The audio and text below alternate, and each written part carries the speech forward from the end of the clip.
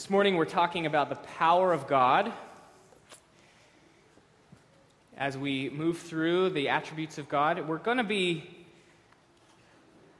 looking at the end of the story of Joseph from the book of Genesis, one of my personal favorite stories in the book of Genesis, but it's a long one, so we can't read the whole story. Well, we could, but it would be a long day.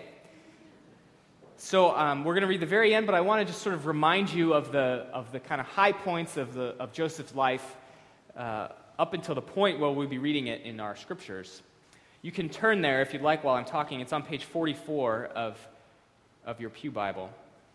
If you'd like to read the story of Joseph, it begins in chapter 37 of Genesis and kind of continues through the end. Chapter 38 is kind of about something else, but basically, chapter 37 through 50 are all this wonderful story of Joseph. And what happens in this story is, as you remember, Joseph, as a young man, is the favorite of his father's sons, and he has this Technicolor dream coat. I think that's the right translation. He has this coat that makes his brothers very jealous, and so they first decide that they're going to off him, but then they decide to sell him into slavery to some Midianite travelers, who then sell him to an Egyptian named Potiphar. So things are not looking good for Joseph.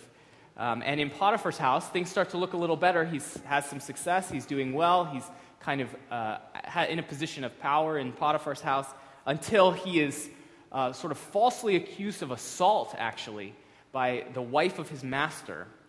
And so then he's sent to prison. So it's kind of up. First it's down, then it's up, then it's down, then it's up. In prison, he starts to have success again and is given some responsibility in prison, kind of succeeds. He becomes friends with a cupbearer, who is one of the highest government positions in Egypt. Becomes friends with him. The cupbearer's about to be released, and he says, "Hey, remember me, remember me, maybe you can help me get out of here. I've been doing so well in prison, such good behavior," and so on.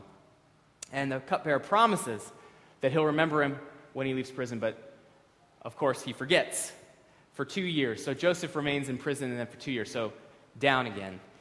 Things were looking good, and then it looks bad again.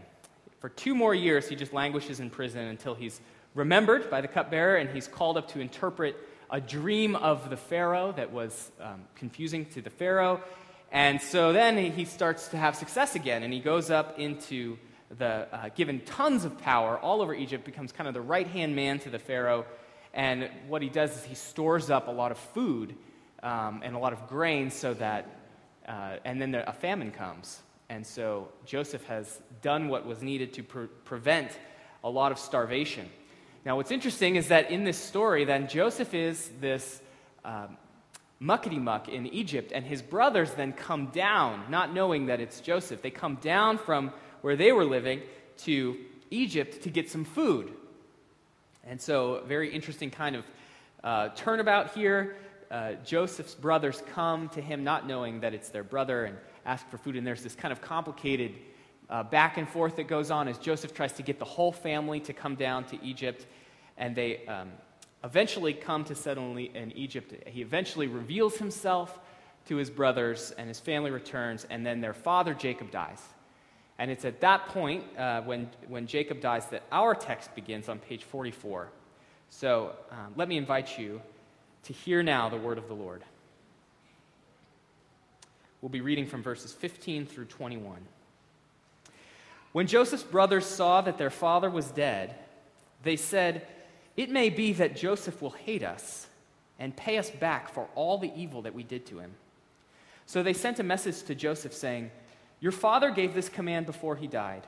Say to Joseph, 'Please forgive the transgression of your brothers and their sin, because they did evil to you.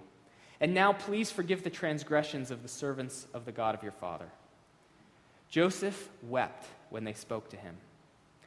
His brothers also came and fell down before him and said, 'Behold, we are your servants.' But Joseph said to them, 'Do not fear. For am I in the place of God? As for you, you meant evil against me, but God meant it for good, to bring it about that many people should be kept alive as they are today. So do not fear. I will provide for you and your little ones." Thus he comforted them and spoke kindly to them. This is the word of the Lord. Thanks be to God. Let's pray. Lord, as we've heard this story and as we're about to think more deeply about what it has to teach us about your power, we pray that you would open our minds and our hearts. Give us insight into our own lives that we may see your power at work around us. We pray this in Christ's name. Amen. So we are talking about the attribute of the power of God. Usually when we think about the concept of power, it's not a very comforting one. We're all Americans, have a healthy suspicion of power, being people becoming too powerful. How does the saying go? Power corrupts, but absolute power corrupts absolutely. And so it's true that in our experience, the powerful, people with power are often inaccessible. They're far off, they're distant, and sometimes they're frightening. The powerful, in our experience, are not usually the kinds of people we can get close to or know. I was thinking about, back in April, I was flying from Chicago back to D.C., and we were stuck on the runway for a while because Air Force One was coming in to land in Chicago from D.C., ironically. And so they wouldn't let any of the planes even move at all until Air Force One had landed. And I thought, yes, power is inaccessible and unapproachable. We can't even have our planes moving when the powerful are around, although I did snap a pretty good picture on my cell phone out the window. But we think of power as unapproachable. We think of it as being distant, far away in Washington or Wall Street or somewhere else in the world.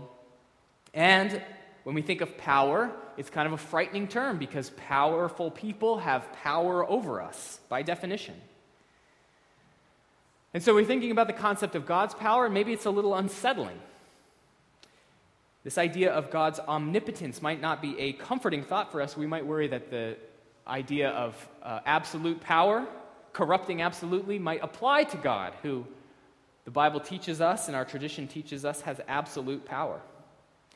And as you've seen the last couple weeks, Pete preached through Revelation 4 and 5, powerful images of God's power. The Lamb is on the throne. The Lord can do as he pleases. There is no power that does not belong to him. Sometimes by grace, I think we see God's power in powerful ways in our lives, even miraculous ways. And those are wonderful experiences. But that sometimes leads us to think of God's power as something that he turns on and turns off at certain times. That God is on the throne and he's got all this power, and sometimes he shoots some down our way, and other times he withholds it. And so God's power is ambiguous to us, I think. We're not sure whether it's a power we can trust or a power that will come through for us eventually. And so this lingering question of God's power, is it good news for us? What does it mean for us? How does God exercise his power in our lives? Is it random or capricious or unfair or thoughtless? Is it like a spigot that God turns off and turns on again? Is it sometimes absent? Is it threatening?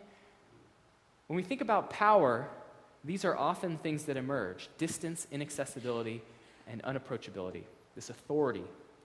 So instead of we could have taken many texts that describe the glory of God's power, like Revelation 4 and 5, I wanted to do something different and think of it in terms of the story of Joseph, because this story brings into focus the power of God and speaks to us, I think, in the way that it is the story of a life, explains and illustrates God's perplexing and comforting power in a unique way.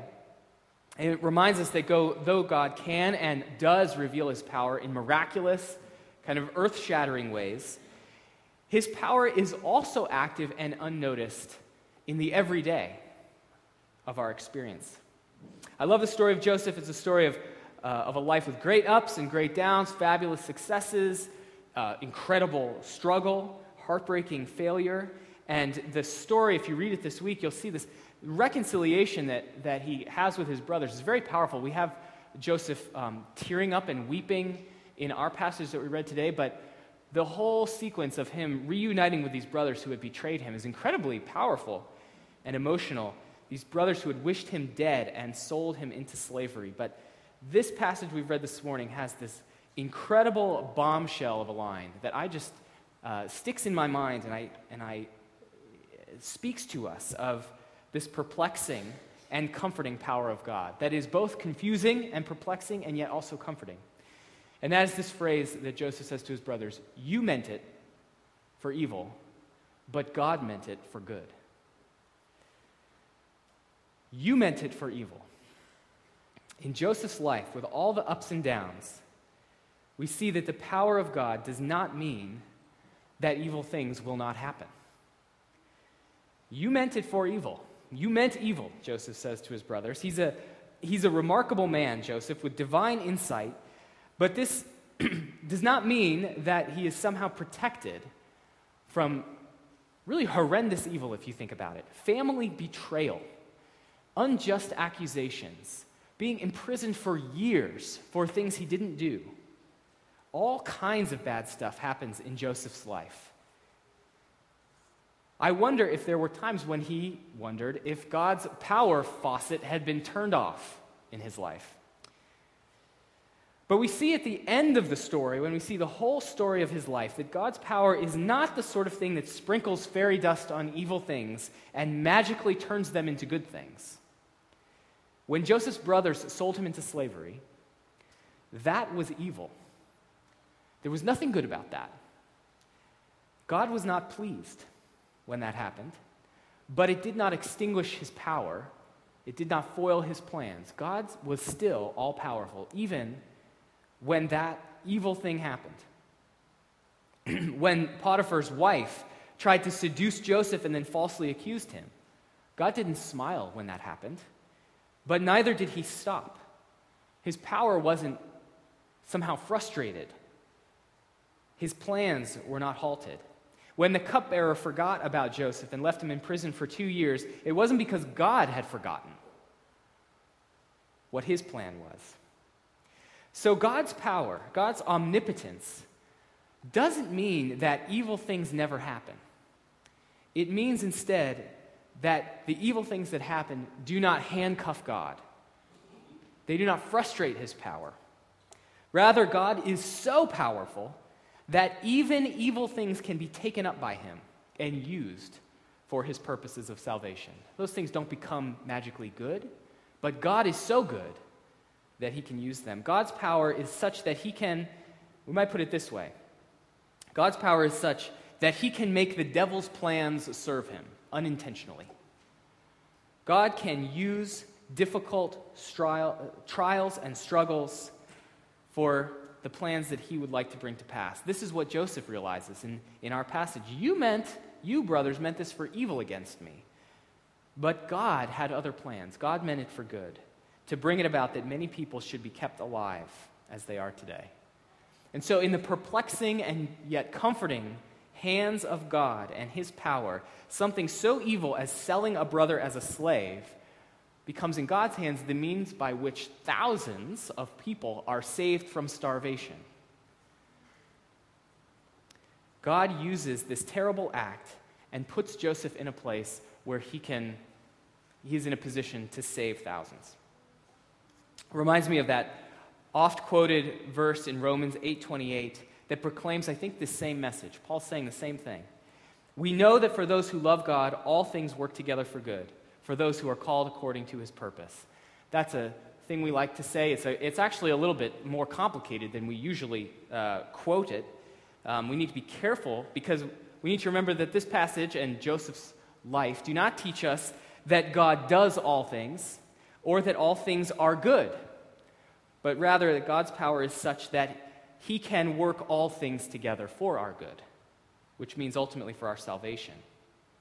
And so what the life of Joseph reveals about the power of God is that far from being a kind of distant or inaccessible or frightening power that sometimes is happening and sometimes is switched off, we see a God who is so intimately involved in our lives, working his power in so many unnoticed ways that he is almost invisible, but even working in his power through setbacks and trials and even suffering to ultimately bring about the salvation of nations.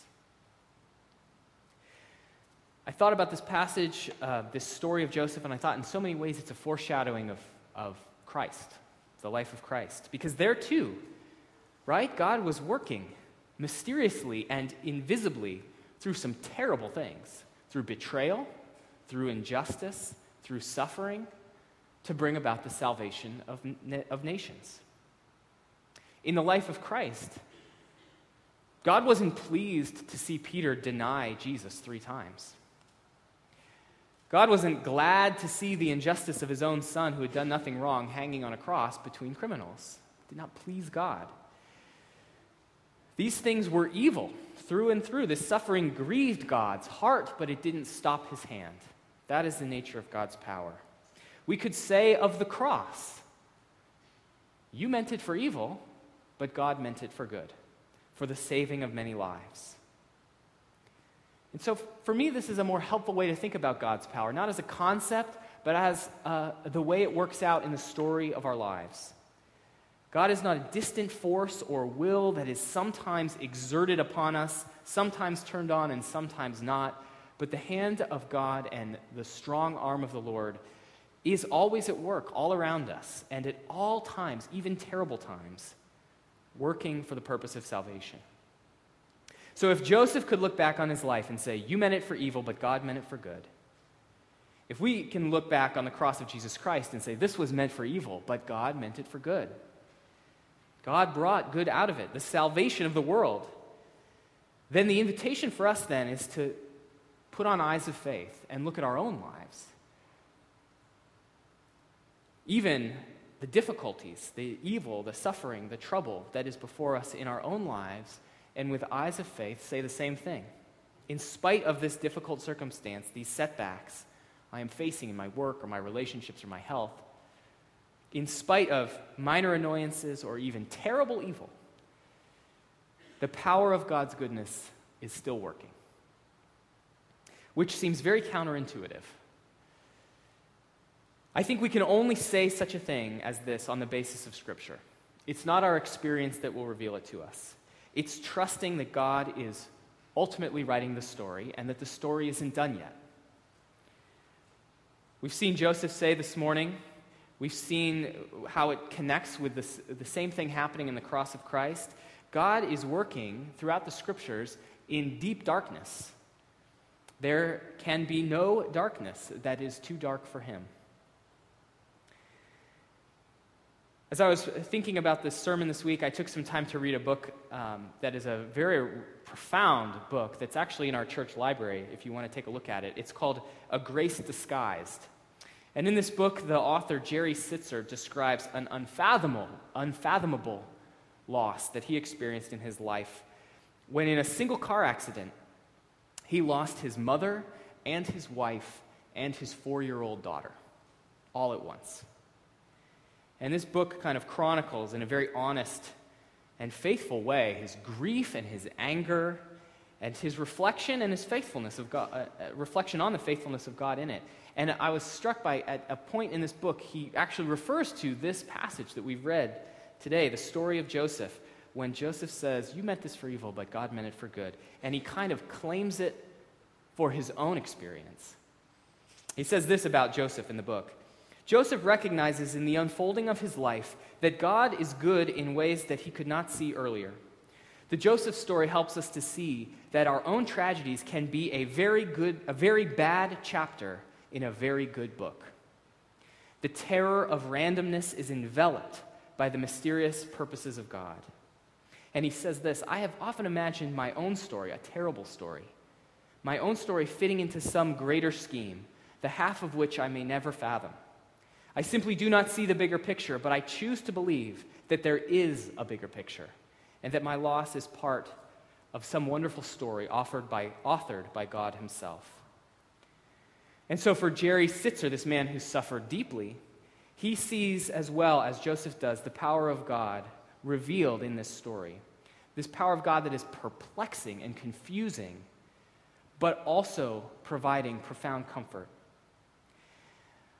In the life of this man and so many of our lives, we can't, like Joseph, see how the story ends. We don't see how it ends. And so we can't see that larger purpose that God is working in his power. Joseph sees the full picture, but most often we don't. And so we are invited then to walk by faith and not by sight, to trust in God's power, even though we may not know and may never know in this life what God's power is up to. I think in the end, what we see in our passage at the end of Joseph's life, we see that the power of God, far from confining us the way human power do, far from sort of a force that weighs us down, as human authority often does, the power of God actually sets us free. It liberates us. And I think this is what we see at the end of our passage today. We see that Joseph, by trusting in the power of God, has found his own freedom. You can just see it as he freely welcomes his brothers in spite of the evil they've done to us. He has found his freedom. Joseph is free in the end of his life to be humble and to be human because he trusts in God's power. You see, he responds to his brother's pleas for mercy. He says, "Do not fear. Am I in the place of God?" He is set free. He doesn't have to be the ruler of the universe. He doesn't have to be the one writing the story. He doesn't have to explain or understand everything. He rests in the knowledge, the same knowledge that we proclaimed in our statement of faith, that God protects us so well that without the will of our Father in heaven, not a hair can fall from our head. Joseph and we can be set free from our striving to control our lives and the lives of others. So God's power sets us free to be humble and human. And I think it sets us free also to walk in faith and forgiveness. Joseph forgives for crimes that it is almost impossible for us to imagine. He has been sold into slavery by his brothers. But his forgiveness is surely a result of his knowledge that God has directed his steps, even in and through those trials. Joseph sees that he is where he is and his brothers are where they are, not by any effort or deserving, but by the hand of God and God's power. Because Joseph knows that he has been in God's hand all along, he does not need to blame his brothers for what has happened in his life. Because after all, as he said, you meant it for evil, but God meant it for good. Your story was not the only story that was being written, he says to his brothers. We are more free, I think, to extend grace when we realize that all we have and all we are in our lives and the things that have happened to us are part of multiple stories and ultimately the story that God is writing. And that is a story of grace. And so God's power sets us free to walk in faith and forgiveness. And God's power finally sets us free to live without fear. That's what Joseph says 2 times in our passage. Do not fear. And in his life, he shows a life lived without fear. The power of God means we need not fear our circumstances because they're in the hands of God. We need not fearfully doubt God because we know that even in the deepest darkness, even in suffering and betrayal and injustice, even hanging on a cross, God is able to work salvation. Even there, we can say, this was meant for evil, but God is working good. This is the power of God revealed in the life of Joseph. This is the power of God revealed in the life and death and resurrection of Jesus. In Jesus, God has already walked through the deepest darkness and has emerged victorious. And so for those who are in Christ, there is no suffering and no trial and no temptation, no evil that God has not already met and provided for on the cross. And so what we mean for evil and what is meant against us as evil, God conquers with his love and his power. What evil is meant for us, God weaves into his larger story of redemption. This is the power of God, the power that cannot be thwarted, the power to bring about what he wants, and what he wants is the salvation of nations and of ourselves. And so this is the power of God, perplexing because it means that we are not ultimately in control, and comforting because it means that we are ultimately not in control, but that our God is. Let us pray.